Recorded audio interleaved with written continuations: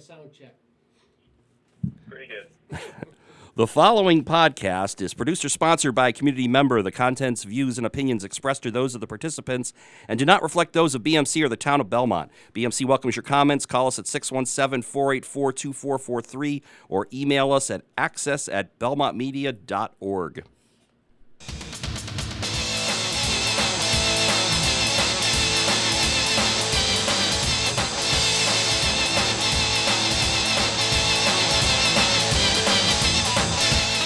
Hello, everyone, and welcome to another edition of the TOST Toddcast here on the Belmont Media Podcast Network, which you can find online at belmontmedia.org/podcasts and also at soundcloud.com by searching Belmont Media. You can listen to the Toddcast at your convenience on your favorite electronic device by downloading the free SoundCloud app on both iTunes and Google Play stores. I'm Todd Bloniars from the award-winning Time Out for Sports Talk television show, available on BMC channels 9 and 29 and also on demand at belmontmedia.org. And manning his co-pilot's chair here at Studio B, I'm always glad to be joined by Howie McClellan. How's it going, Howie? It's been a little while. Yeah, it's awesome. A great time to be a Boston sports fan, though. I'll tell you, you got the Bruins in the playoffs, Celtics in the playoffs, got the Red Sox hot as a pistol, and you got a lot of football talk, so it's a wonderful time of year. April is one of the best sports months, so it's a good chance for us to catch up here. And we are also glad to have Chris Mason, a.k.a. Howie's nephew, back on the TOST Toddcast. Chris covers. I love that when he says that. Chris covers the Red Sox and also the Celtics during the winter months for CNHI Sports Boston. Community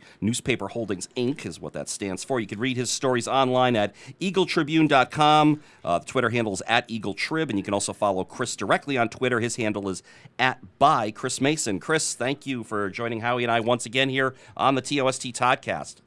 Hey, you got it, guys. Now that's an introduction right there.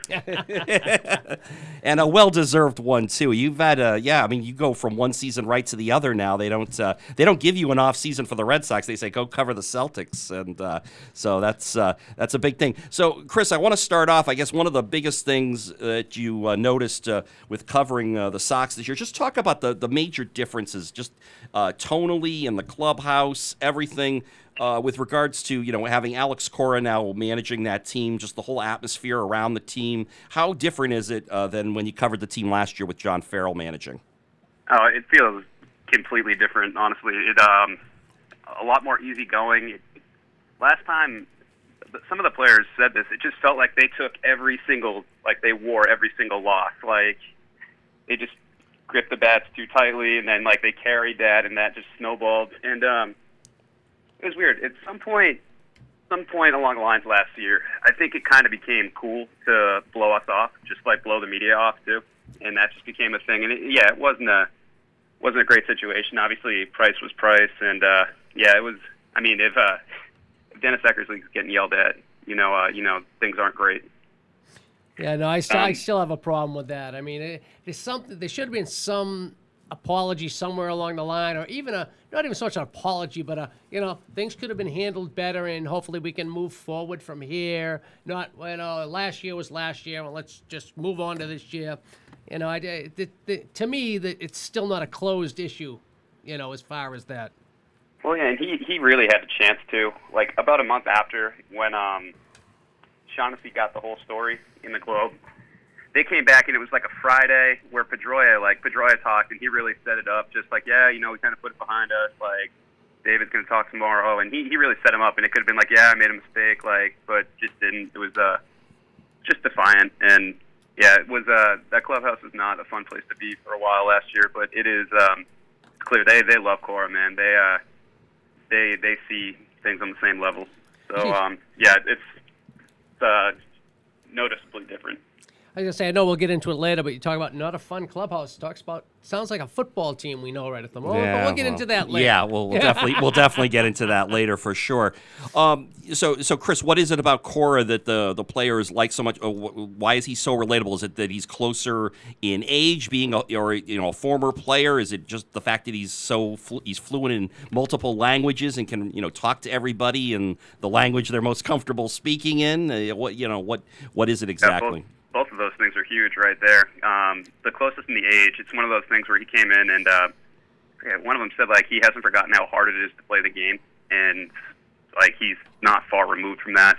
I do think the bilingual factor is huge. Like, if you can see, like, him communicating with Devers the same way he can communicate with Benintendi, and you didn't see that with Farrell last year through no fault of his own, but that's just the way it is, They had said that they've also changed a lot of the ways they do things. It's all about this communication thing. They call it the iPhone generation. Whereas they can't concentrate on anything for long periods of time. So you got to give it to them in short, fast bursts. Oh, the communication thing is massive, and it's interesting too. Like, I think Price still has a ton of pull in that clubhouse, and like when Price talks, people listen.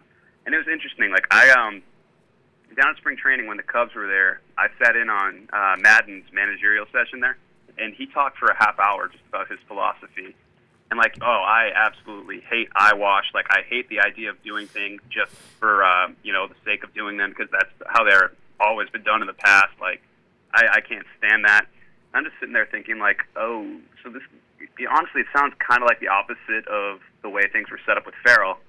And then, so to bring it back, you have David Price came up with Joe Madden as his manager right there.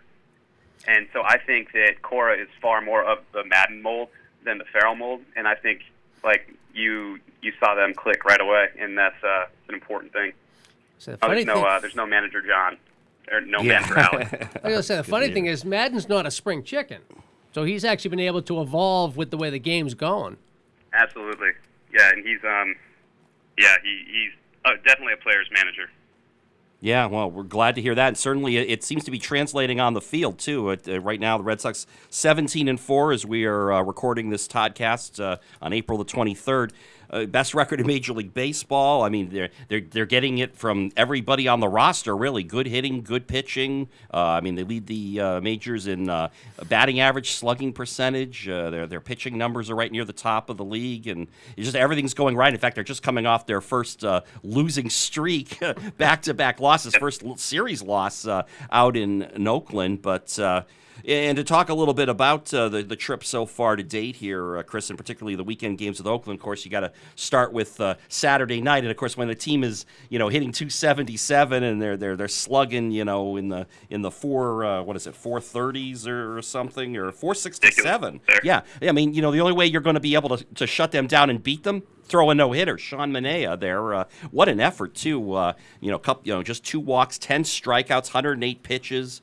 His first complete game. It was outstanding. It's one of those things where, like, you see some no-hitters and you're like, that was a no-hitter, I guess, but it wasn't particularly dominant. Like, that was a dominant no-hitter. Yeah, he was dropping in sliders and splitters and things that, I mean, these guys look silly that night.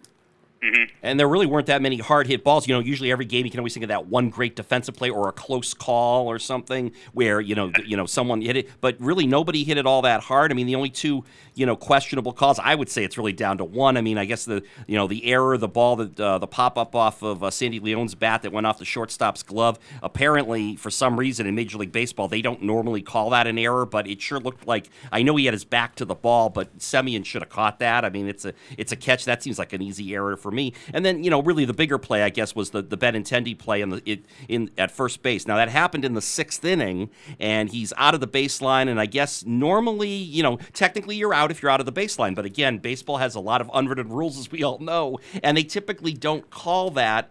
They'll give you some leeway out of the baseline. And at first they called Benintendi safe, then they reviewed it and called him out. And I wonder if they called him out strictly because, Manaea had a no-hitter in process. I mean, it definitely could have been part of it, but I mean, it's interesting. Usually, you're thinking of no-hitters and like, there was that one diving play in the outfield, that one like where Bradley tracked down a ball in the gap that he had no business getting to. But there really weren't any plays like that where the ball was like hit particularly hard, Yeah, no, it was. If you like history and you like baseball, it's a great thing to watch. Even if it's against your team, it's just something to see when there's a no-hitter going and how everyone reacts and tries so hard, and especially late in the game. I'm sure there's probably guys going, please don't hit it to me. Please don't hit it to me. Yeah. Watching too, they kept cutting to the stands, and there was a lot of there were probably more Red Sox fans than there were A's There was one fans. right behind the home plate with the big B on her shirt. Right, and they were all, I think, at that point rooting for Manaea to throw, Exactly. to finish off the no-hitter. So great, just an outstanding effort. And of course, you talk about history, Howie. First time in 25 years the Red Sox were no-hit. They mentioned Chris Bosio was the last one to do it, and actually yesterday was the 25-year anniversary of his no-hitter when he pitched for the Seattle Mariners. But 1993, it's been that long since someone. This is the first time the Red Sox have been no-hit in the history of time out. There you go. And we've been on since '94. But like you said, though, I feel the same way. If the Sox are being no-hit and it's the 8th and 9th inning, I'm rooting for the no-hitter because it's so you just don't see them, especially in today's game where pitchers aren't made to go 9 innings anymore. So that makes it even more phenomenal feat. That's why I'm saying this thing with Jordan's Furniture, it's like it's not going to happen because pitchers don't normally go that long in a game. Right. I mean, Buster Olney even brought up the point. I was reading one of his online columns, and he mentioned that because now strikeouts are going up, pitchers are forced to throw more pitches, and as a result, I mean, you build up that pitch count, like you said, so they don't stay in the game as long, and the odds of being able to throw a no-hitter. I mean, Manaea's numbers, when you look at it, 108-pitch complete game, and he still had 10 strikeouts, too. He was able to kind of do both. He was getting the strikeouts and still managed to keep his pitch count manageable to the point where he was able to finish the game. Well, I think I was going to say, Chris, you think part of that's because the Red Sox of today are not like the Red Sox of the past where they go deep in the counts. I mean, they're very aggressive right now. They go after the first pitch. They're not sitting back there letting them throw a lot of pitches. So, I mean, I think that's a good thing, but I think that also helps with a game like that where he only threw 109 pitches in 9 innings. Yeah, absolutely. Because they're doing of course, big thing with hunting pitches, like when you get a pitch, and it's a good pitch, swing at that pitch, like that. It's obviously working pretty well for him, but it does not drive the pitch count out like it used to. Yeah. Do you? Have you seen? The no-hitter game notwithstanding. I mean, Chris, are you seeing a different approach that a lot of these Red Sox hitters are taking this year compared to last year? I mean, obviously, new manager and a new hitting coach in there, and they're talking about more about launch angles and even maybe not working counts as much if you get your pitch early in the count, swing at it. Yeah, and I think the person who it's most noticeable with is actually Bogaerts, who's been on the shelf now. But there's I think of like 212 qualifying players last year. Bogaerts was 208th in the league at swinging at the first pitch. He would not swing at it at all. And Betts was kind of reticent like that too in his first couple at bats. But those two, I mean, have both just gone off this year, and it does look like they're attacking more. They're getting up there ready to swing. Yeah, and if you're an opposing pitcher and you know that, I mean, you're just going to groove one right down the middle because you know he's going to take it. So, I mean, it's almost like giving up, a pitch. I mean, as a batter. Cora said that about Betts, actually. After one of the post games, he was like, I went up to him. It was like, in Houston, we knew your plan of attack was that you were going to take the first pitch in the first 2 at-bats, and then the third one, you were going to try and ambush the pitcher. And Mookie was like, oh, yeah, that is what I was doing. So breaking out of some of those habits, I think, is important. And I certainly hope that Bogaerts can regain his hitting mojo when he returns. He's supposed to be back later this week when the Red Sox come home from this road trip.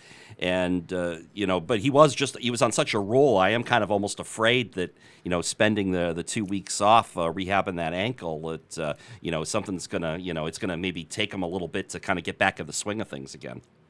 Yeah, I think fortunately here is that it was a break and not a sprain, just because a sprained ankle can nag for such a long time, and you saw what happened with Bogaerts and nagging injuries last year. So exactly. Hopefully for his sake, it's just a clean break, get right back in there and pick up where you left off. Yeah, they've always said that a break's easier to heal from than a sprain. Yep. Yeah. And I can attest to that. Yeah, I'm sure. Yeah, all the years of running, Howie, you've had your share of those for sure. Sprains, not breaks on that. Yeah. Talk about the rest of the offense here, Chris. What are your early thoughts on JD Martinez, who's been off to maybe not a great start in the power department, but certainly right now he's hitting .307, and he's up among the team leaders in runs batted in. Yep. And he's. If he was playing for Tampa Bay instead of the Red Sox, he'd probably have 8 home runs right now. But some of those balls that he's hit at Fenway have just died in the cold air. But it's funny when you look into like the exit velocity, launch angle stuff. Like nobody's been hitting the ball harder than Martinez. His exit velocity is over 100 a ridiculous amount of the time. So that's one of those things where I think the power numbers will come when it warms up a little bit. But I've been pretty impressed with him early on, and just the way he carries himself too. He's just so diligent about hitting, and like you could tell that he really like gets every ounce out of like the resources they provide him with. So I've been pretty impressed by his work ethic too. How have you felt about? Isn't it nice to see Porcello back to form from 2 years ago as opposed to last year? I mean, he's really making a difference again. I actually just wrote this in my column for tomorrow. I do like a 9 thoughts column on Mondays a lot of the time. But one of them was just in his start last week. He loads the bases in the first inning and then gets back-to-back punch-outs, and those are just outs that he was not getting last year. You know, the first inning was such a huge problem for him, but he made those pitches this time around and didn't, go into a 4-0 hole early.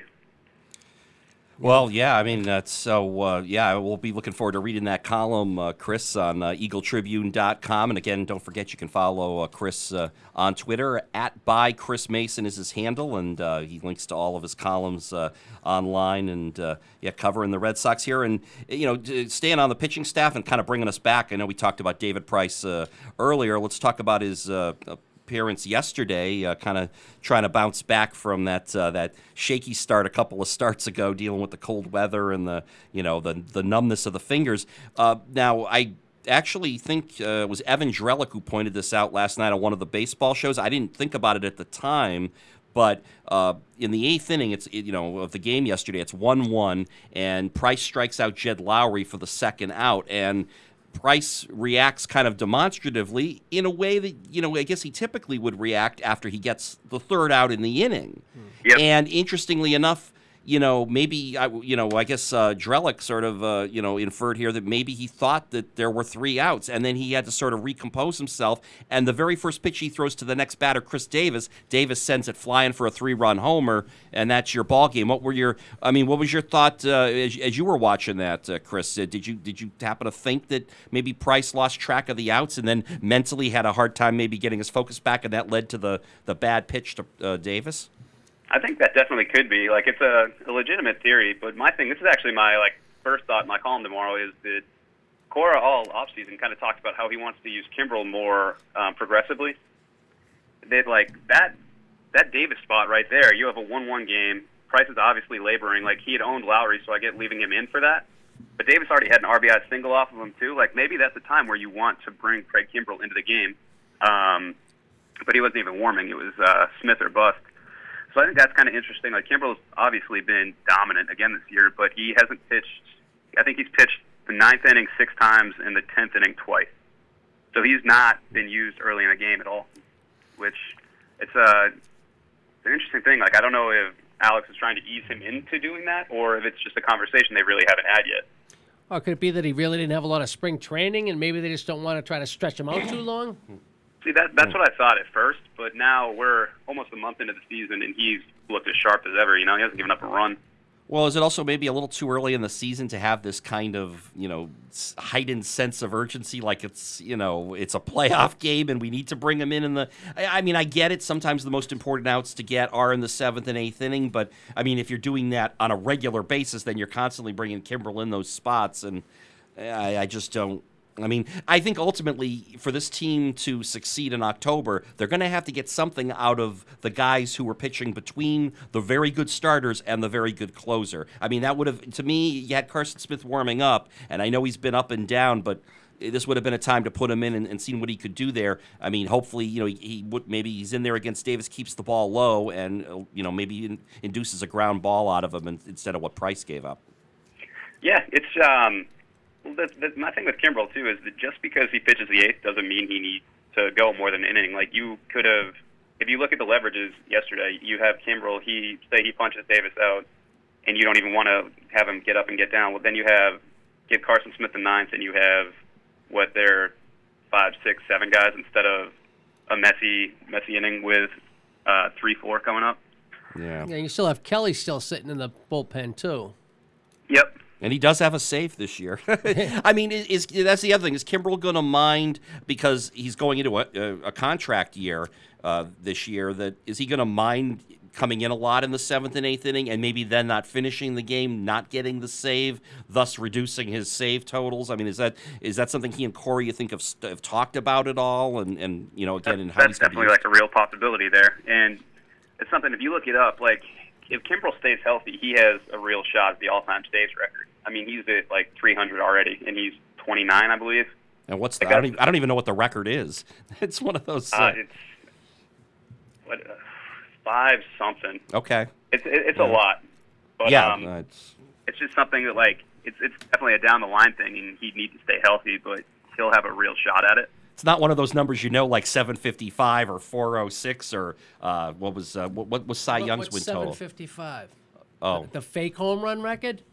I thought it was the real home run record. I thought 762 was the fake home run record. Just want to make sure. What? Oh, well, is it? I don't know. You tell me. You think which one do you want to go by? I want to go by not Bonds. Right. Okay. So I used Aaron's number. I Yeah. used 755. Right. right. That's the one everyone. That's the one everyone knows. The real one. Yep. Yeah, there you go. Well, and also speaking of, I guess if we talked about Kimbrel and maybe getting a little bent out of shape that he won't get as many saves. I want to play. I have to kind of bring us back to JD Martinez again here. Early in the year, I have not been. If this is it's a small. I don't even know if I want to call it a pet peeve or I'm just mildly irked about it. He's playing the outfield a lot more than I want to see him play the outfield. You have 3 very good defensive outfielders in Benintendi, Bradley, and Betts, and to kind of placate JD Martinez because he doesn't want to be David Ortiz and DH every day. You're playing him, it feels like 2-3 days a week in the outfield, and it's at the expense of one of these good young outfielders who not only are good defensive outfielders, by the way, they can hit too. See, I think some of that, there's definitely, he definitely wants to play the outfield. Like, first question I asked him in spring training was on a day that he played in the outfield, and I was basically just like, why was this an important thing to you? And he just goes, because I'm 30. Like, I think, like, I can still play the field. I think that DH is a position you age into full-time. So I think, like, 50 is the number that they're shooting for, but I think a lot of it right now is the core just wants to rest guys. Like, he seems pretty adamant in, like, setting a plan and, like, oh, we're taking care of these guys. They're going to be off their feet. I mean, like, he sat Martinez on Friday after, I think he had a 5 or 6 game stretch where he was hitting over 500. And his reasoning was kind of interesting. He said, like, if he's hot on Friday, he's still going to be hot on Sunday. Like, it's not playing one day isn't going to affect that. Like, he said he had to, Hinch would do that with Altuve last year. And that's, like, kind of where he's modeling this, like, rest after. Yeah, I read that article today about that. It's like, if you're hot, like you said, he'll give you a day off. He's more apt if you're not hot, he'll leave you in there to try to get your swing or get your stick going. But it's an interesting philosophy, but it seems to be working at this point. Yep. The one thing that's interesting, I think, is to see what he does if Bradley has one of those cold spells in like July where he's just not really hitting. To see whether Cora is gonna, like, Farrell would always ride those out. Like, he might give Bradley 2 or 3 days off at a time, but he never actually, like, benched him. Just to see what he would do now, because you have Martinez, you have Moreland, you have Hanley. Like, basically you could put Martinez in the field and have Moreland and Hanley both playing if they're hot. Well, Chris, can I ask you this question right now? Because I'm looking at Bradley's average. It's 224, and I can't remember any real big hits he's had. He is struggling. Right, he's in one of his funks really to start the season. He really is yet to get going, and maybe he'll heat up with the weather, you hope. But right now he's, we know he's a streaky hitter, and he's a bit down. Maybe, does he get maybe some extended time, and that then they're allowed, that allows JD Martinez to play some more outfield, and you get Mitch Moreland in the lineup a little bit more. Exactly. That's what I was going to try and bring it back to. Is that's one of the other reasons I think you're seeing Martinez in there. It's because, like, you have all these options available with the bench on this team. How about Hanley? Speaking of these options, and first base DH and Hanley, he's engaged. I mean, he seems to he appears to have respect for Cora. He seems to be enjoying enjoying first base again. So, what are your early thoughts on Hanley here? And do you think he could have a really big season? Yeah, I mean, he's been awesome right away. The biggest question mark with him is always the health. And, like, the shoulder issues. I know I've seen people. They're pretty legitimate. Like, he's had multiple surgeries on both of them. But I don't know, man. Maybe it's Tom Brady that saved him. He started doing the TB12 method. Seems more flexible. So I think he said he lost 15 pounds with it too. So yeah, he started doing the resistance band stuff last year. It's interesting, but I mean, he's a guy that if he's playing this way, the vesting option's been a huge storyline because he needs whatever. I don't know how many more bats, but he opened the season needing $497 for his $22 million option to kick in. Well, if he's playing like this, that's like a no-brainer. Another year of that, you know. Yeah. What are they going to do with Swihart? I mean, Good question. I was going to get I mean, to that. he's got no options. So if they put him on waivers, you know he's gone. Or if they try to send him down, you know he's gone. And at some point, Dustin Pedroia is going to come back, which is going to create a roster squeeze anyway. So, Yeah. Yeah, I wonder if you could find a team like the Mets that need catching help, and maybe you find a deal there. He's just obviously he's not somebody that you want to give up on because he has so much potential. Sure but does. just Yeah. where does he fit in on this team? It's tough. You know, he just doesn't really have a spot right now. Yeah, I mean, I said something the other day too, where he's like, "Hey, if he doesn't want to talk to me, like I get it, you know, just because he's really there's just nowhere to plug him in." And it's interesting too, like the two catchers they have right now are so good defensively. But neither one is hitting. No, Yeah, I mean, I've never been a big so. Leon fan. I mean, I know he's filled gaps and you know made some good moves now and then, but I don't know. I see Swihart as the backup catcher on this team, and I have since a couple of years ago before he got hurt, and I just don't. What is it about Leon that they like that's holding Swihart back from catching? Right, and it's also not like they're pairing him up with Sale anymore. I've noticed Sale's been getting paired up with Vasquez a lot more, just because Cora doesn't want to have that, set, regular, pitcher catcher thing where you have the same, you're going to throw to the same catcher every game. Yeah. yeah. Although I'm pretty sure Leon's caught all 4 Porcello starts this year. Oh, no. Oh, that's his new carriage, right? he's gone from Sale to No. right. But I'm with Howie here, Chris. I don't understand the whole Leon thing either. I mean, if Swihart could even be a mediocre catcher and play caller behind the plate, I don't know why you don't have him as the backup to Vasquez. Well, I think the thought process there is that so Leon's the appreciably better defender and game caller. As the strength of this team, like the lineup's hitting the cover off the ball, the strength of this team's still supposed to be the pitching. And I guess by taking Leon away, the theory is that you're hurting your best asset, Because of his game calling? Yeah, because of the game calling and the defense. But I don't know. They're definitely coming to a crossroads with Swihart. And like you said, the Pedroia, somebody needs to. Well, what have you heard too, Chris, about Pedroia's progress? Like, when do they expect him back at this point? Where is he in his rehab? I still don't think it'll be until May. But are we talking almost Memorial Day May, or because May's next week? I didn't know how far he's been in his rehab. So they're having him go down to Fort Myers and then back down to Fort Myers again. So right now, Cora likened it to his spring training for him. But then again, spring training 6 weeks, so it's hard to tell how far along it is. I would almost think as long as Nunez and Holt and Lynn in the short term until Bogarts comes back. If they're all performing in the middle infield and you don't want to get rid of Swihart right away, it almost feels like they should just buy some time and let Pedroia come back when he's absolutely ready. I know Dustin Pedroia is the type of player who doesn't want to take his time to come back, but maybe it might be a good idea to err on the side of caution here. Yeah, that's obviously selling out to Pedroia is the toughest part. But yeah, I mean, it's going to be interesting, too, because Brock Holt still has an option.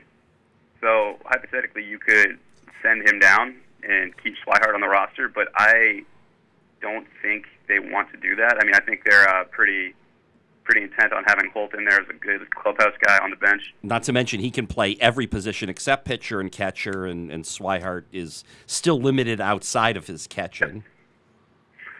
Yep, so, yeah, it's going to be interesting. I mean... But I'm kind of with Howie. I'm really bummed that because I can envision a scenario like even like you mentioned, Chris, maybe a team like the Mets or something. Like they're almost going to give him away. They're going to give Swihart away for the proverbial either player to be named later or some low minor league prospect or something. And this was a guy a few years ago. I honestly thought he was going to be the starting catcher, and then I know there was they tried to make him a utility guy, and that's how he messed up his ankle, and basically that cost him 2 years of development. But he's still got all this upside, and it really bums me out that they may just be giving him away only because they have nowhere they could keep him on the roster. See, the one thing with him is I don't think Dave will give him away. He's gone out of his way not to trade him to this point. I think he sees that potential there and wants to maximize the asset.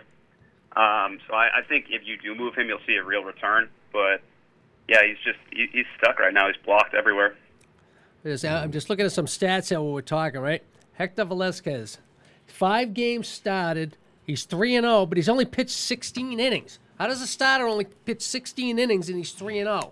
I'm confused at that stat. Well, that's not different than Dice K back when they got him in 2007. Remember that year? He won 18 games and he was averaging 5 innings a start. And amazingly, the bullpen just kept bailing him out. But he's not even averaging 5. He started 5 games. He's averaging 3 innings a game. Oh, well, I think he's only started 3 of those. I'm sorry. Yeah. Okay. 2 games started. There you go. So I think he's actually. I think he vultured one of Pomeranz's win the other night when Drew Pomeranz came back. I actually, Chris, I didn't get to see that game. How did Pomeranz look in his return back? What was your thought about that? He had a really tough time in the first inning, but worked his way out of it.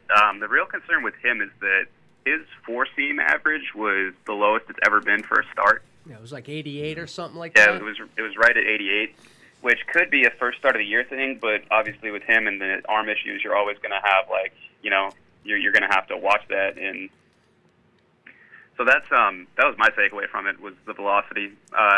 He was fine. People forget how good he was last year. I don't. If you were to ask me who on the 2017 Red Sox got the least amount of credit, deserved more, I'd probably go Pomeranz. Won 17 games, and he was just so consistent for them down the stretch that if they can get that guy back again, rotation, the sky's the limit. Yeah, I think that was probably because Sale pitched so well. That's all people were talking about, and they just didn't notice the job that Pomeranz was doing. Yeah. You had Price hurt, you had Porcello regressing, and Pomeranz really just stepped up and was a legitimate number 2 for you. So if he can come close to that, the rotation, the sky's the limit for this rotation. Well, he only really needs to be a good number 4, so he doesn't even need to necessarily be a 17-game winner again. I think you definitely would take anywhere between 12 and 15 wins from Pomeranz this year if he can, assuming he can stay healthy the rest of the year. Yeah. But so I just keep an eye on the velocity next time out. Yeah, just as we kind of wrap up the baseball talk here, Chris, what are your thoughts here about the rest of the American League East right now? The Yankees seem to be kind of hovering right around 500, and whereas Alex Cora, hasn't really, no one's been talking about him so much as, rookie manager struggles. It feels like Aaron Boone may be having a few of those, although maybe some of that's attributed to the fact that some of these guys like Giancarlo Stanton aren't really performing up to where they're supposed to be. Yeah, I think that has a lot to do with it, but I think Cora's more comfortable than Boone right now. It was interesting. I sat in on Boone's press conference the day after the fight at Fenway. It was completely different than Alex earlier in the day.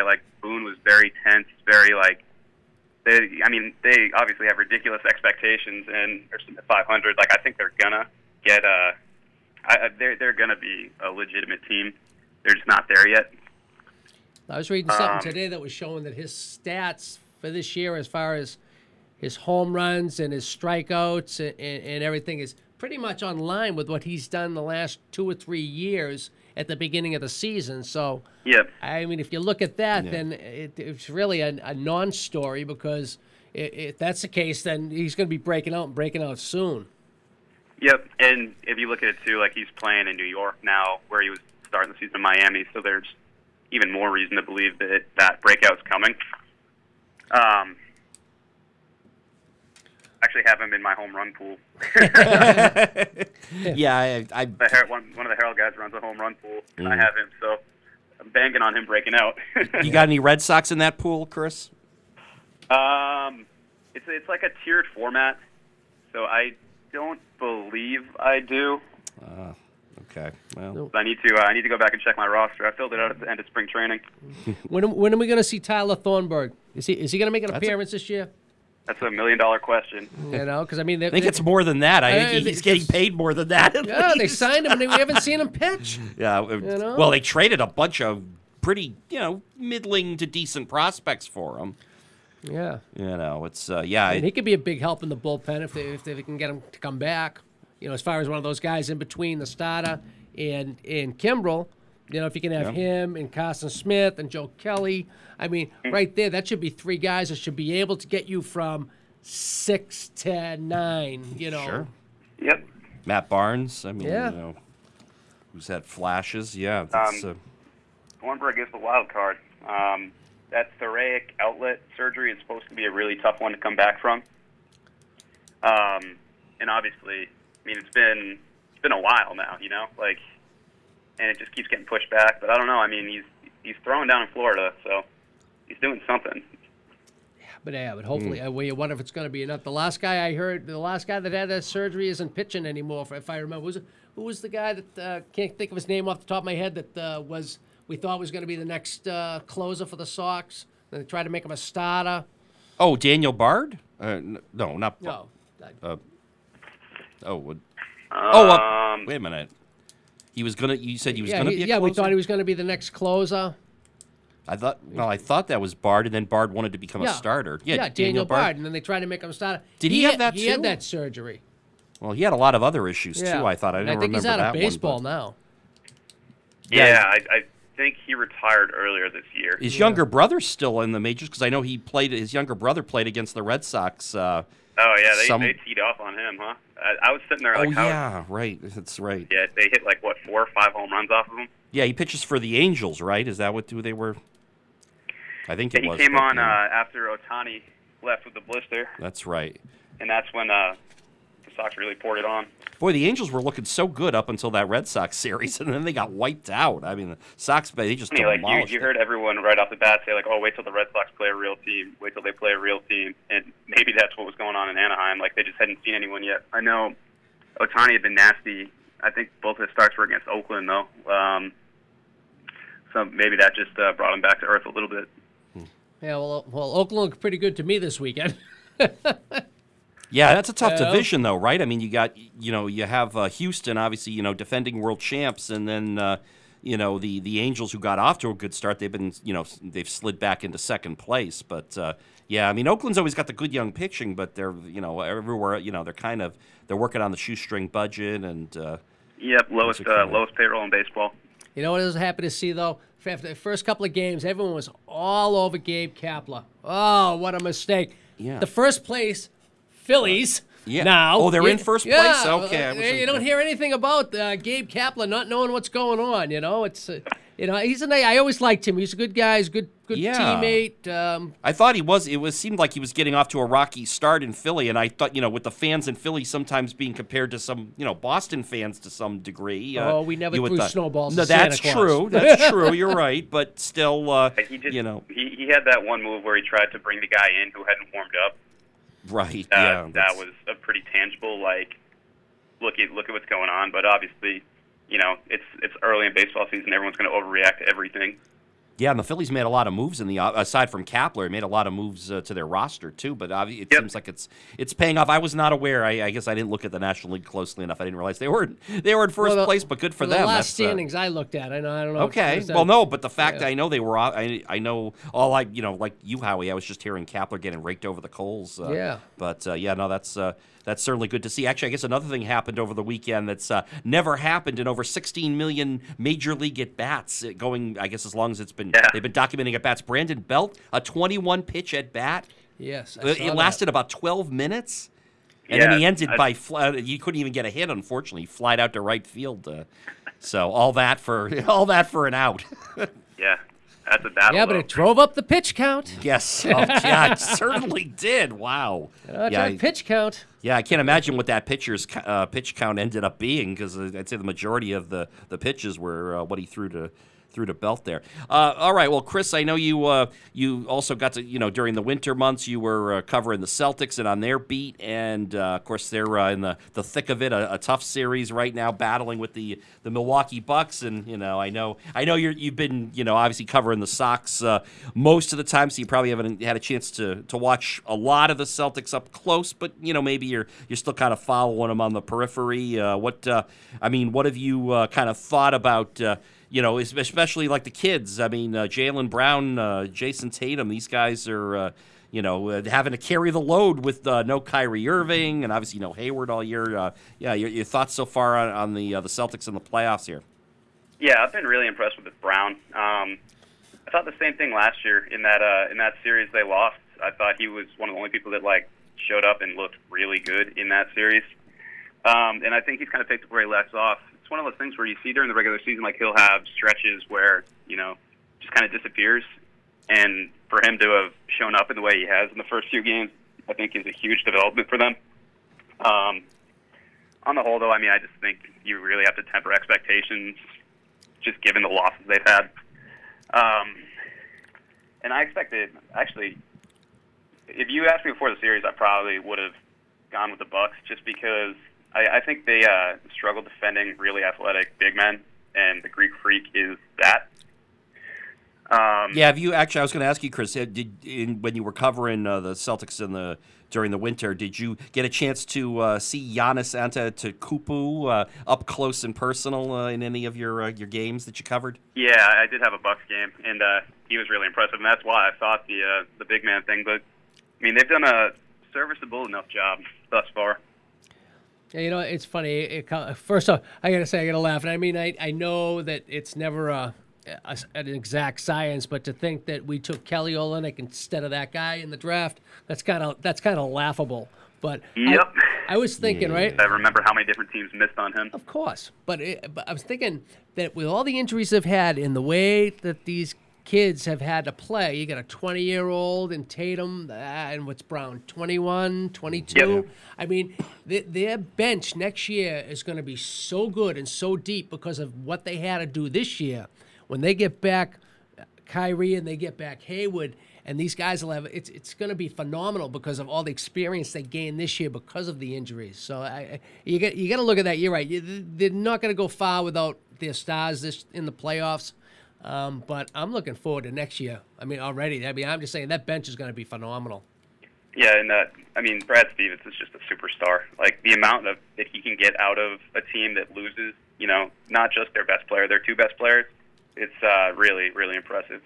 Yeah, can I be the first to officially coin the term Big Four for next year? Because I think the Celtics have a shot at that with Irving, Hayward, Tatum, and Brown. Certainly, I know a lot. A lot of the talks continues to be, and for obvious reason, maybe either Tatum or Brown go in a package for Anthony Davis. But with the Pelicans just having swept their series, and maybe Davis has less of a reason now to want to leave New Orleans. Maybe the Celtics should just be stuck with Brown and Tatum, which I don't think is that bad of a consolation prize at all, the way these kids are developing. Yeah, I would say Tatum's untouchable. He's 20 years old, and he's already looks like he's been in the league 2-3 years. But Brown has athletic skills that even kind of, I think Tatum is almost more of he's wired. He's got some of those McHale-ish kind of moves. I know he's not the exact same build as McHale, but the way he kind of glides to the basket, sometimes he's got the long arms similar to McHale. Probably a little bit better of an outside shooter, or at least a mid-range shooter. But then you got the raw athleticism with Brown, and they both have just so much upside. Yeah. Yep. Yeah. You really in a Brown or Tatum argument, you really can't lose. Yeah. I say they go as constructed. Like I said, when you get those other two guys back, I don't think they need to make any big trades. If there's a free agent out there that wants to come here and sign, great. But I don't think you break up this roster. Because I think it's meshed together so well with Stevens. I don't think you mess with it. Yeah, I'd have no problem bringing the same team back next year. Yeah, and obviously Stevens is a big part of it, like both you guys are saying. I know we are jumping ahead to next year, but let's just look at the rest of this series. Who do we like the rest of the way here? The Celtics, it's a best 2 out of 3 now. Celtics still have home court. And Milwaukee has not really shown any inclination to be able to play this well on the. Well, I guess you could say the first game, with Chris Middleton doing his Garfield Hurd imitation. That one's for you, Howie. It almost was on like the same spot on the floor too. If you know, I know it's not the same building, but kind of felt like it. Yeah, well, I was there for that too. Right. Age does have its privileges. So, but right. Well, so who do you guys? I mean, who do you guys like the rest of the way here? I mean, it looks like it's going to be Philly would be who the Celtics would be facing if they can advance to the next round. Yeah, I think I'll take the Celtics in 7. I don't think either team's going to lose at home. Yeah, I think it's the same thing. I'm going to say with the Celtics, but when who you said Philly. Now there's a team that has a bright future. I'll tell you, they've come out of nowhere. I mean, they've slowly built over the years, and watch out, they're going to be a tough team. Well, Embiid and Simmons right there is a good starting point. I mean, Fultz really hasn't done much yet, right? I mean, they're still kind of waiting for him. I know he was hurt most of the year, and he's just coming back, but. So, well, listen, we'll wrap up here now. Chris, I noticed you put a couple of links on your Twitter feed. Again, don't forget you can follow Chris on Twitter @ByChrisMason, who covers the Red Sox for the Eagle Tribune. But I know you threw a few links out there, and I want to bring this up, I guess, for all of us. It's been a tough week with the passing of Gil Santos, Patriots' legendary voice. And Howie, you and I were fortunate enough to get to meet him once, about 15-odd years ago. Actually, it was the week leading up to the Patriots Oakland playoff game, and we were fortunate. We were all at the Baseball Writers dinner that year, and we got a chance to meet him. But I'll ask both you guys. I mean, I know football's not a sport you listen to a lot on the radio, maybe compared to some other sports, but. I think it's safe to say when you did, your memories of Gil, and he provides that soundtrack to all the great moments in the history of the Patriot franchise. Oh, sure, he's right up there with Gowdy when he used to do the Red Sox, and Johnny Most. I mean, he was just great to listen to, and he thoroughly enjoyed what he did. And from everything I'm reading, I guess the guy did everything unscripted. He didn't need notes. He didn't need anything. He just went right into it and had it all right off the top of his head. That's phenomenal. Yep. Yeah, I'll always remember just growing up when I was in the truck with my dad. If the Patriots were on, there was never a real sense of urgency. We need to get home to see the game. It was like, oh, we'll listen to Gil all the game. Just he was just so good at it. Or you'd get home and you'd turn the TV volume down, and I don't know. They don't always sync up very well nowadays, but I think at one time they did sync up a little bit better. Though. Oh yeah, we should do that with Johnny Most in the during the Celtics Bird era. Would shut the TV announcers off and listen to Johnny Most. But yeah, it was enjoyable to listen. That was the whole thing. Like you said, you didn't have to rush home. You weren't missing anything because he was so descriptive and so good at what he did that you could envision what was going on with no problem at all. I mean, you knew what was happening because of the way he called a game. Yep, just fantastic. Yeah, I mean, I know a lot of. I've been fortunate enough to get to call some football games over the years, and I know whether it's consciously or subconsciously or a combination of both. I kind of model some of the way I call football games to all those years growing up listening to Gil. I mean, that's and then of course I know Howie, you and I remember Gil Santos also as the voice of the Celtics on TV for many years. During the Bird era. Yeah, him and Bob Cousy, Mon Ami. It's the two of them certainly were fun to listen to, and or in this case watch. But and then obviously mornings on the radio. Yeah, he was. Long career. He said it many times too. I mean, as you've been watching a lot of clips of interviews with him these past few days, and he keeps saying how fortunate and lucky he's been, or he was, and I mean, I think we would all agree with that. Yeah, and we were very fortunate too, and lucky to be able to hear him all these years. So. Yeah, but we lost Gil Santos, but we also lost another legend, Bruno Sammartino. Yes. I mean, it's just a terrible week for legends. Yeah. Yeah. I mean, we're going to watch him in the old Boston Garden.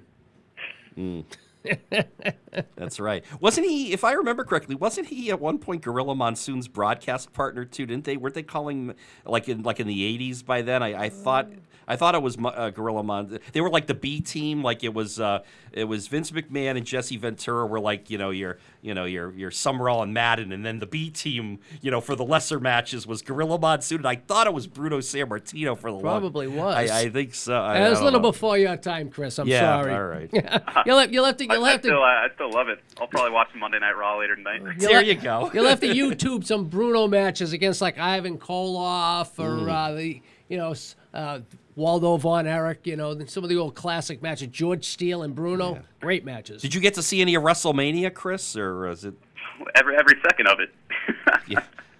Well, actually, it's is it still as entertaining as ever? I mean, I know from the early years, it's kind of evolved. And where did they have it this year? I don't even remember. I was in New Orleans this year. What, at the Superdome or? Yeah. They're still filling it out for I'm sure they would. Oh yeah. It was packed, man.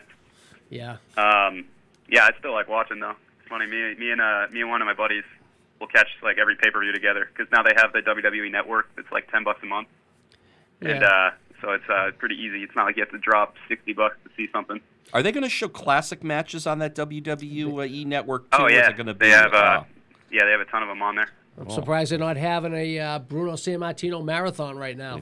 Maybe they are. Maybe they are, yeah. Well, it's funny because, I grew up watching it. I liked it. And I always used to love when people tell me, what do you watch that for? It's fake. And I'd say, really? No kidding, it's fake. It's entertainment. It's like... So it's every other show you watch. Yeah, all these reality shows that these people wouldn't do half the things they do because they were on TV. Like those are real. Mm-hmm. But...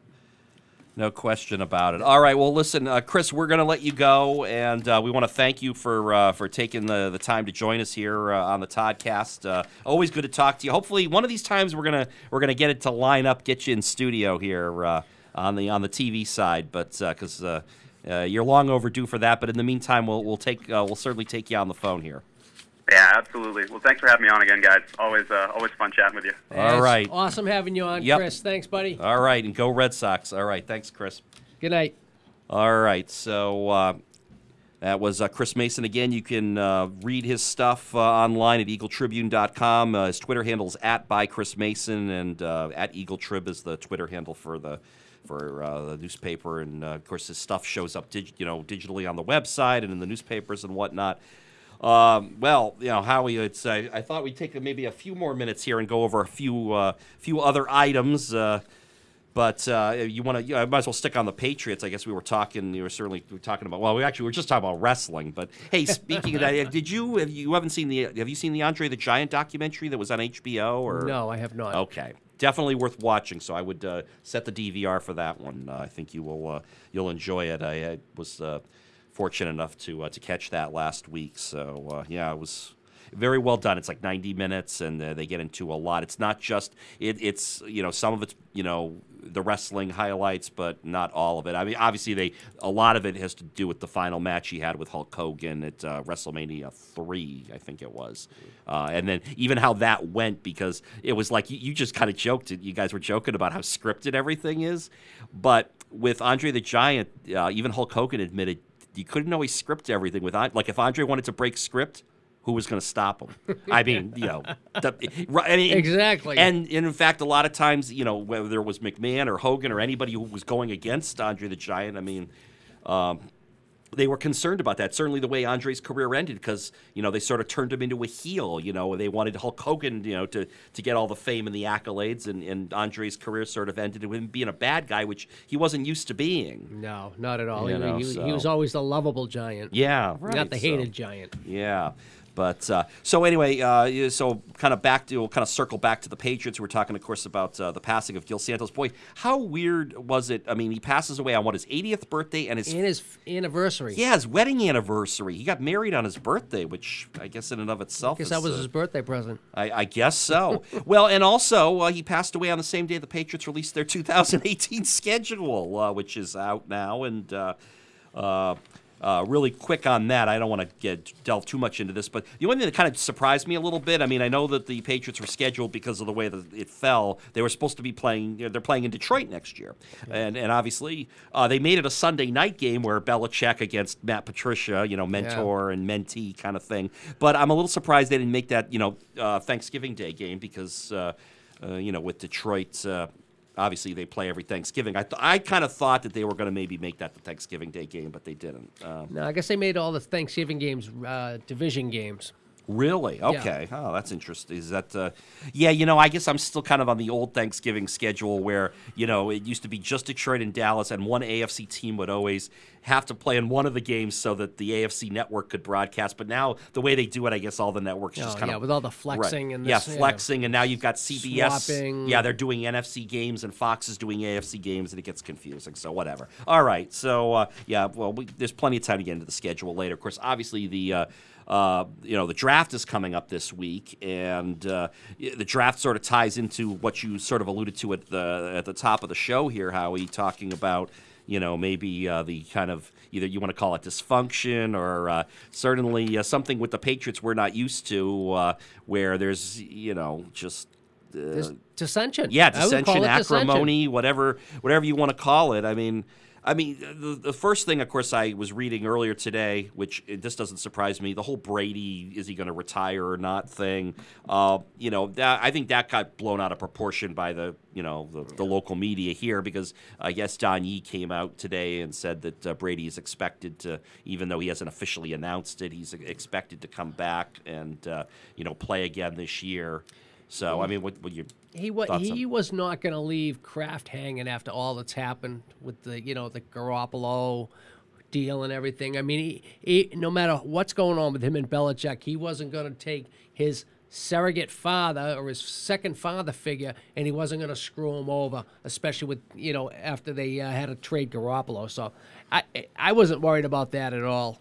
It's just it's like anything. I mean, sometimes you get tired of getting beat up all the time, yelled at and everything. And I can understand that. And I guess when you're at that stage of your career, when someone tells you can't do something, it's like anything. When you're a little kid, someone tells you can't do something, what do? You do it more. And I'm sorry. I'm thinking this whole thing with Guerrero and everything.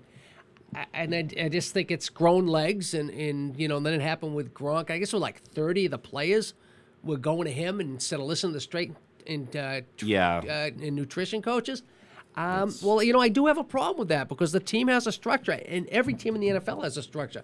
And you can't have some outsider coming in and telling them don't do this, even though the coaches and trainers are telling them you got to do this. So it's just causes a lot of confusion and frustration, I think. But and that's, I think, the problem is, I mean, if this is anybody other than Tom Brady bringing Guerrero into the equation, it'd be easy for the coach to just lay down the line and say, hey, no, he stays out. But because it's Brady and, he's only going to go down as one of the greatest players in NFL history, certainly Patriots history, you kind of, there has to be a little bit of give, but we all know Belichick's not someone who wants to give, so hence there's where the conflict has come from. And, the thing, it's been a little frustrating because there was, the talk, obviously, after, Garoppolo, they traded him. I mean, I guess here's the thing with Brady. I mean, I think a lot of people were taking his whole I want to play till I'm 45 as gospel. Like, just because he says it,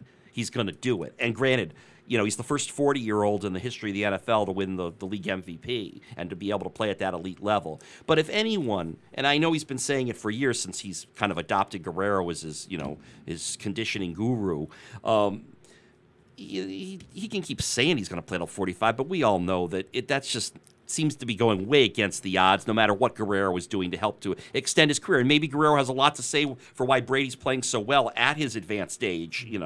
I say advanced age relative to NFL football, players, right, to football. So, there's a lot to that, but, the truth is he wasn't going to play, that long. And I think for people now that kind of want to go back and say, well, why is he going year to year? And, that I think at this age, no matter how well he's playing, you have to think year to year because you're just one big hit away from being all over. Yeah, I was just gonna say, I think if he has a major injury from this point on, he's done. He's not gonna want to do what he'd have to do to come back, like if he tore another ACL, or if concussions come into it, or I just don't think that at that point he's saying, why bother? Why do it? I've done everything. I've been everywhere. I got nothing else to prove.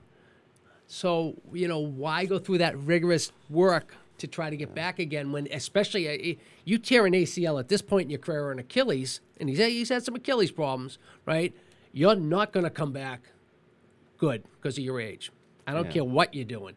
24-year-old is going to come back a lot better from an Achilles surgery than a 42-year-old is. Oh, sure. And he knows that. But so I say he's one big injury away from being gone. So I just hope they know what they're doing because we don't have anyone behind them. And right. That's a big problem. Well, and this goes back to, and I know we've debated the Garoppolo thing. I know how you feel. I think you have stronger feelings for Garoppolo as far as what you think he might become as a quarterback than I do. The only thing that I was kind of irked about at the time they dealt him was the timing itself. Again, I think it would have been, especially given how things have played out this offseason for the Patriots, it would have been worth it to hang on to Garoppolo till now. You franchise him now. I know that might have screwed up the whole team. Like, how do you fit that franchise tag contract under the cap? And maybe you're gonna have to cut a bunch of guys or whatever. I mean, they already sent some guys packing. I just feel that it would have made sense to at least hang on to him until now, because it also feels that between Brady and now I'll kind of use this as a segue into Gronkowski. These guys seem to be like using. Well, I guess not necessarily Gronkowski as much, but with Brady at least, he seems to be almost using Garoppolo's absence as some kind of leverage play because he knows now he can kind of. Yeah, he can leave him. Belichick blowing in the wind here, and. But see, that's why I said he wouldn't have done that to Kraft. That's why I wasn't concerned about it. Yeah, I mean, if Kraft didn't have the influence on him that he had, he just might have. He just might have left him out there, But yeah. But he'd also be leaving everyone else, too, the fans, everyone who's been behind him, everyone who supported him. I mean, I just don't think he could live with that kind of an ending. He's just too invested in what he's done here and how everyone's, taking him in and just the support he has. So he wasn't going to do that. But I'm concerned the following year, the year after. I mean, they don't get someone in and groom him fast. We're going to have, we've already talked about what it's going to be like when he's gone, when him and Belichick. If they don't have anyone to come in, it's going to be really bad real quick. Oh, sure, absolutely. No, it's, first of all, I guess a quick bullet question here. Brady, he's got 2 years left on his current deal. If you were Kraft, Belichick, whatever, if it was me, I let him play his deal out. I don't think. Oh yeah, no. There's no reason. I don't necessarily give him a bonus. I probably reward him with something when his career's done. I don't know how you can do that, maybe from either financial or some kind of standpoint. But I wouldn't be restructuring his deal right now at age 40. He's going to be 41 when the next season starts. Especially if it's very team friendly. So why would you? Yeah. Well, right. Okay. So the next question is: do you think, and kind of playing into Belichick here, do you think that he's going to try to get some of that leverage back by, as we have the draft coming up this week, is he going to look, to draft a quarterback? Right now the Patriots have 2 first-round picks. They're 23 and 31. That 23rd pick they obtained from the Rams by sending Brandon Cooks to L.A. Maybe, I don't know if that you consider that move a shocker at all. I guess nothing really. I was kind of disappointed. I liked him. Yeah, I liked him too, but. It's they got a lot of receivers on that team, and one thing we always talked about last year when watching the games is he doesn't have a lot of yardage after catch. He can go, but he catches the ball. It seems like he doesn't go any more from there. So, did they think that was a reason to let him go? Yeah, they have a lot of receivers. They got Mitchell coming back. Jordan Matthews, who they signed. Yeah, and I guess they're holding on to Kenny Britt for some reason. So I don't know what he's got left in the tank, but I know. They seem to be able to get whatever's left in the tank. They get every drop out of it. So yeah, they got something in mind. So maybe they figured that Mitchell was going to fill the role that Cooks was going to have, so he was expendable, and they got Britt as kind of like a backup. bench warmer. He can come in and do what he has to do when he's asked to do it. So they have 2 picks in the first round, 23 and 31. They also have the 49ers pick that they got in the Garoppolo deal, which is 43rd overall. It's pick 11 in the second round. So they've got some picks that they could use to package together, and maybe even with some picks from next year or future years, and try to move up a little further. Can you envision Belichick trying to maybe do that and doing it to get another, to get maybe one of these big name quarterbacks that are out there, whether it's Josh Rosen, Josh Allen, Sam Darnold, who's probably going number 1, so that might not be in reach. I think they have to. I think they have to. Yeah. They have to do something to shore that position up quickly, and they have to do it with a blue chipper. Yeah. They can't. And this looks to be the year for it, based on the quarterbacks they're talking about that are going to be in this draft. Yeah, I think they have to somehow package something, get into the top 5, and maybe even lower, and get one of these kids and groom them fast, because I don't think the Brady era is going to be too much longer. Yeah, no, I agree with you. How can you? I mean, at this point, the other interesting thing is the Jets have the 3rd pick in the first round. Miami's picking 11. Buffalo has picks at 12 and 22.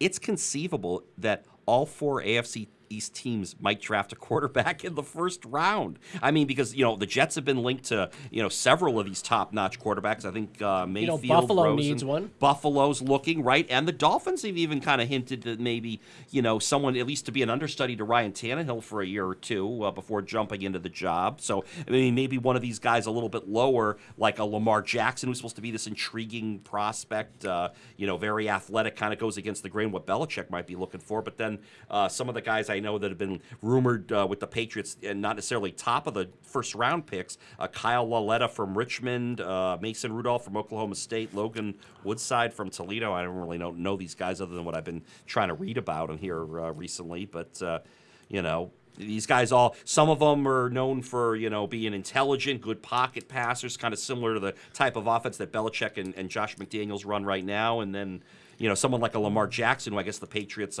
brought in, today it was announced. Yeah, who would be totally opposite of everything they've ever done. But this is a guy who apparently, with his senior year, he passed for 3,000 yards and ran for 1,000 yards. I mean, he can do, he's kind of maybe the next, I'm trying to think of, Michael Vick. I was going to say Vic, and then, Well, hopefully the off-field stuff will elude Lamar Jackson.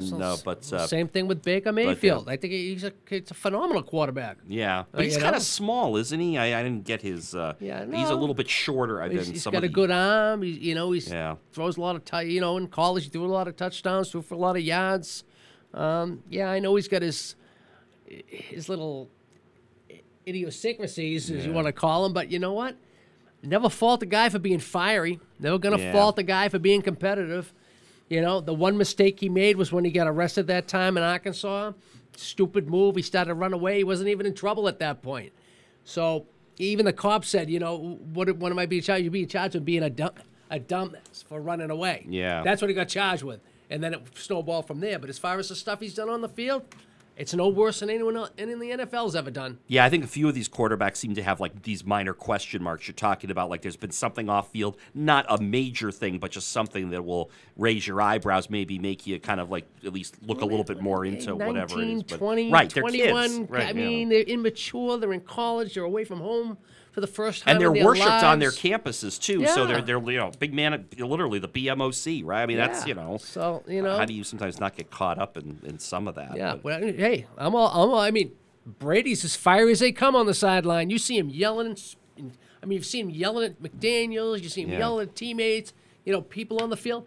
No different than what Baker Mayfield does. And Baker Mayfield's supposedly a bad guy, and Brady's okay for doing it. So right.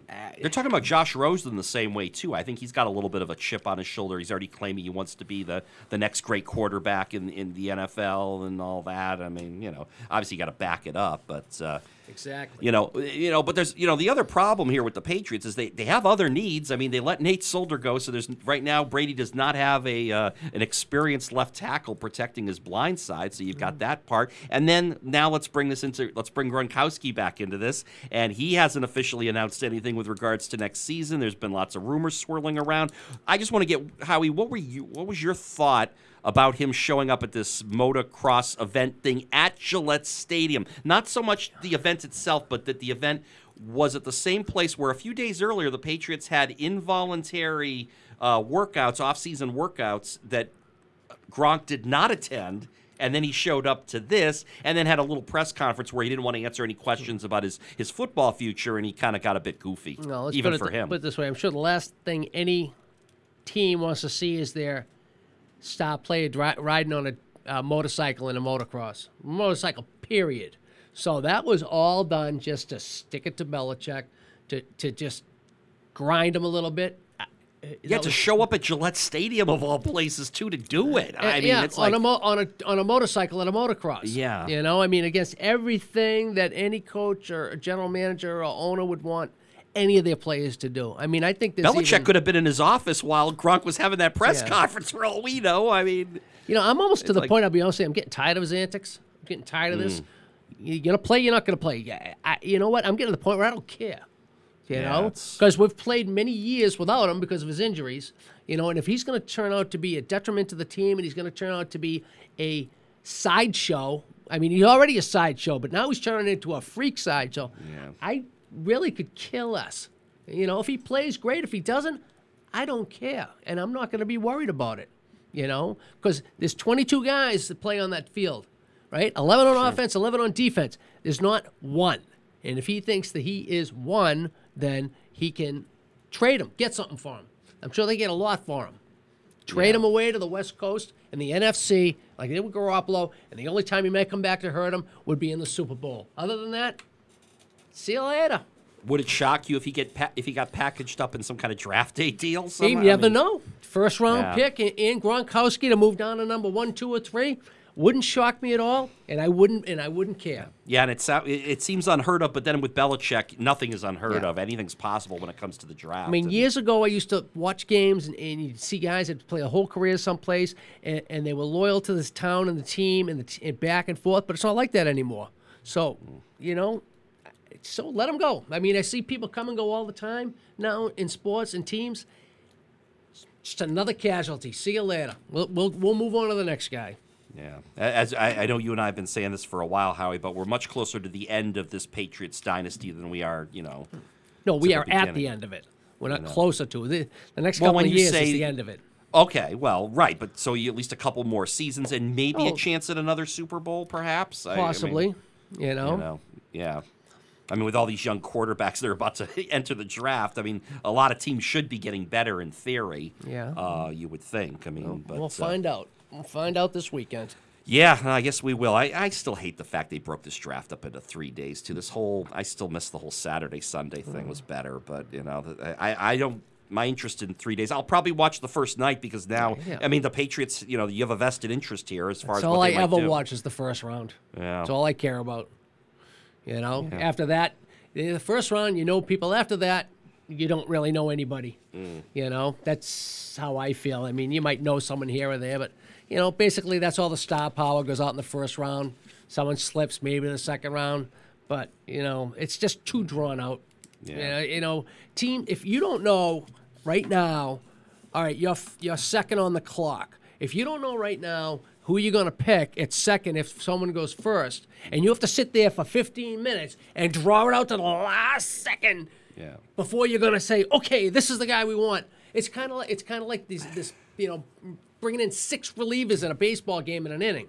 It just drags it out so long. It's not fun to watch. But depending who gets drafted with the first pick, aren't you then as the second pick fielding trades from other teams? Maybe now all of a sudden your pick is a hotter commodity, and now you're getting phone calls from other teams because the guy who was supposed to go number 1, say Darnold doesn't go number 1 to Cleveland, then now Darnold's out there, and everyone's going to be calling team number 2 for the. Yeah, but you already know who. If you know he's supposedly going to go 1, and you already know who you want to pick at 2, then what difference does it make if he doesn't go at 1 unless you wanted him? So then number 2 would be either him or who you already had on the board, or already we figured you would draft. Actually, that's right. It's the Giants who are picking second. They're supposed to be taking a running back, but that's all the mock drafts I've looked at so far have them going running back, unless Darnold's available, in which case they might take him. But that would be if the Browns screw up again, like the Browns like to do. And we can't discount that. You never know. You never know what they might do. Well, Howie, I realize I am keeping you from the Bruins-Leafs playoff game, but I need to ask at least a couple minutes here. Talking about that series itself. The Bruins had a chance to wrap it up at home. Tuukka Rask looked a little shaky, and they pulled him after he gave up 4 goals on 13 shots. And the Leafs, I was surprised that the Leafs were able to pull that Game 5 out at the Garden. So now they're playing in Toronto tonight, Game 6. What have been your thoughts on the series, and whether are they going to close it out tonight, or are they going to close it out, period? I don't know if they're going to close it out tonight, but I do think that they're going to win it. I was kind of a little concerned with Toronto of the people they drew in the playoffs, because Toronto's got a lot of good young scorers. But, I mean, I wonder how much focus is going to be on the game tonight after what just happened up in Toronto today. Oh, did I miss something? I'm sorry. Yeah, what? Guy it looks like deliberately jumped the curb and wiped out a bunch of people. And Oh. Bruins just scored, by the way. Okay. All right. Well, that's good. For those of you checking so are they 1-0? They're up. Yes, 1-0 okay. Bruins. Okay. All right. Yeah. See, Toronto So- collision leaves 9 dead, 16 injured. Oh, okay. Yeah, Ooh. it was a big, real bad. Wow. Bad thing that happened today up there. So Jeez. Yeah, you're I'm right. sure a lot of Just- people, the game is almost secondary at this point. Yeah, I would think so, for sure.